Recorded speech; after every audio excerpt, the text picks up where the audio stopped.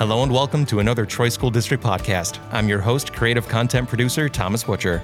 Right now, we are joined by Jeremy Wan, the principal of Bemis Elementary School. Thanks for being here.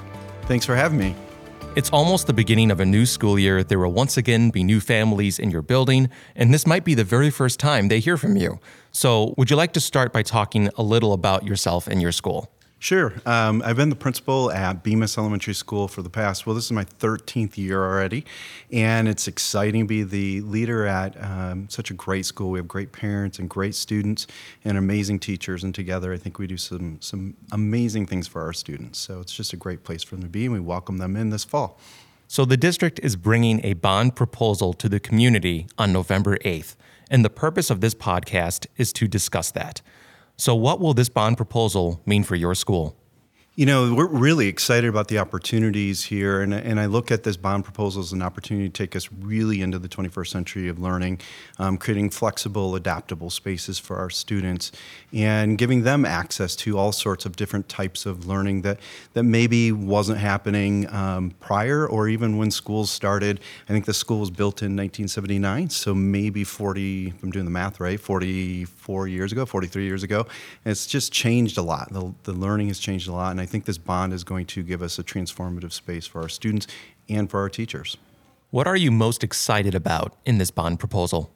There's a lot of things. I could be really specific with the list of things from the physical environment, lighting, and furniture that will be flexible and mobile. I think the classroom spaces are going to be great. One of the things I'm really excited about is we really believe in the idea of play. And our students have a morning recess, a lunch recess, and an afternoon recess. And when we had a chance to look at the potential of what these new playscapes could be and the new play areas that might integrate landscaping and natural features and the opportunity to play in a different way, an imaginative way, in a safe way, and also to give access to all of our students. It's pretty exciting to think about, and also to think about the safety involved in all that. I think our parents and our teachers and our students are going to be super motivated when they see the potential behind these play areas, the classrooms, and also these outdoor play areas. It's just going to be an amazing opportunity for us. How will this transform learning and student achievement? Well, I think if you look, there's tons of research out there, and I'll be posting some of these things on my Twitter account and also on our website that talks about the cultural force of the physical environment. Our PTO has been amazing over the past decade investing into the physical environment. We've done some great things for our teachers and students. We believe that physical environment impacts the learning experience for our students. When they feel comfort, when they feel safety, when they have flexible spaces, where our teachers have the ability to move furniture into collaborative realms very quickly so that they're not wasting any precious instructional time. I think that the research shows it, but we've also felt it. And we could talk about our story in depth about how our achievement gains have grown, and I do think that physical environment has improved it. I think this bond takes us into a transformative state. Like, it will completely change the way that our schools function. It's an investment in our future. It's an investment in our schools, which improves opportunities for students learning. And ultimately, those kids are going to help to lead us in the future. So it's hard to show the measurement of all of that, but I do believe that we're going to see an improvement in instruction and overall achievement for our kids. What else would you like the community to know? Oh, there's so much.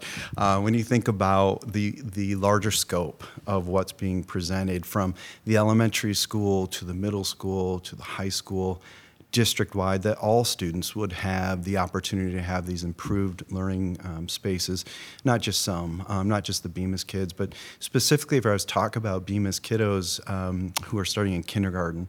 If this bond is they claim like 10 to 12 years, by the time they graduate from high school, they will have experienced learning environments changing with them throughout their entire educational careers and will benefit from that. I think it's going to be truly an amazing opportunity for our community to rally around this, to really think about investing in the futures of our children, investing in our communities, and some great things could come from that. So yeah, there's so much we could talk about, but thank you for asking those questions. I appreciate it. And in the meantime, where can people learn more? So they could go to the TSD website. I believe there's going to be quite a bit of information shared there. We'll have our building website. There's going to be a billboard kind of thing in our foyer so that they can look at that as to some conceptual ideas. They also can follow me at Twitter at J_WHAN. I do post quite a bit on Twitter so that they could see some articles that I'll be sending out. And then at our curriculum night that's coming up in a couple of weeks, I'll be having some breakout sessions so parents can stop in and see a presentation and also ask questions and get themselves excited about the potential of this bond. Well, thank you, Principal Juan, and have a great school year. Thank you, you too.